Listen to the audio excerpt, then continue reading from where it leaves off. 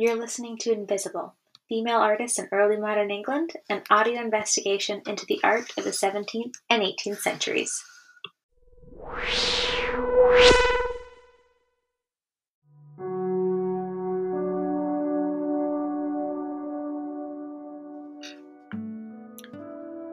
Part 7, Invisible No More, a conclusion.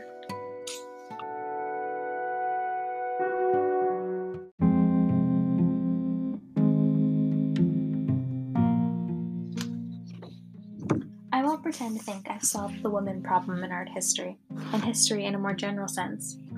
I also won't pretend that I'm an all-knowing source on feminist art history and historiography. Reflecting on the beginning of this investigation, now here at the end, I can see I was pretty much clueless. It would be naive to think that there was no contributions by women in this particular period of history to visual culture, when it's well known before and after the 17th and 18th centuries, women were just as involved as patrons, sitters, and creators of art. Not just visual, as many of these women that I've covered here were not just painters or calligraphers. They were skilled writers and poets or musicians. Part of the problem in answering the question I set out with is, there's not an abundance of resource available.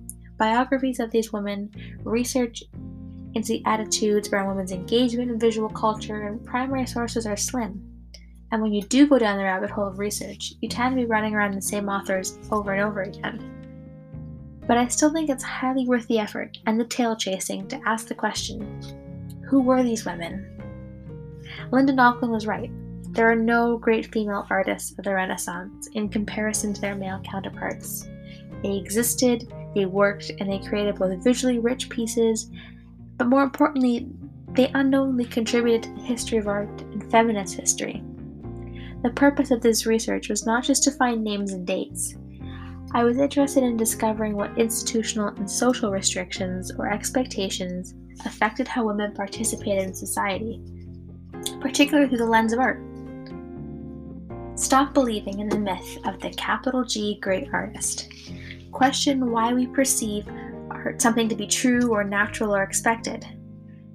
I know it's not about tallying up the name of every woman who ever participated in some artistic endeavor, but I think it's worth it to ask, who are they? Not how many or how important. This is the tip of an iceberg. The search has just begun.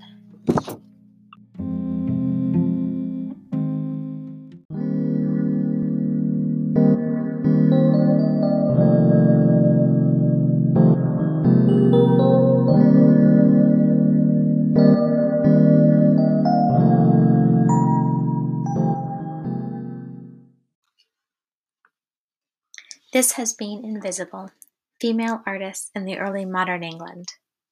For image references, all sources from this episode, and suggested further reading, please check out the show notes.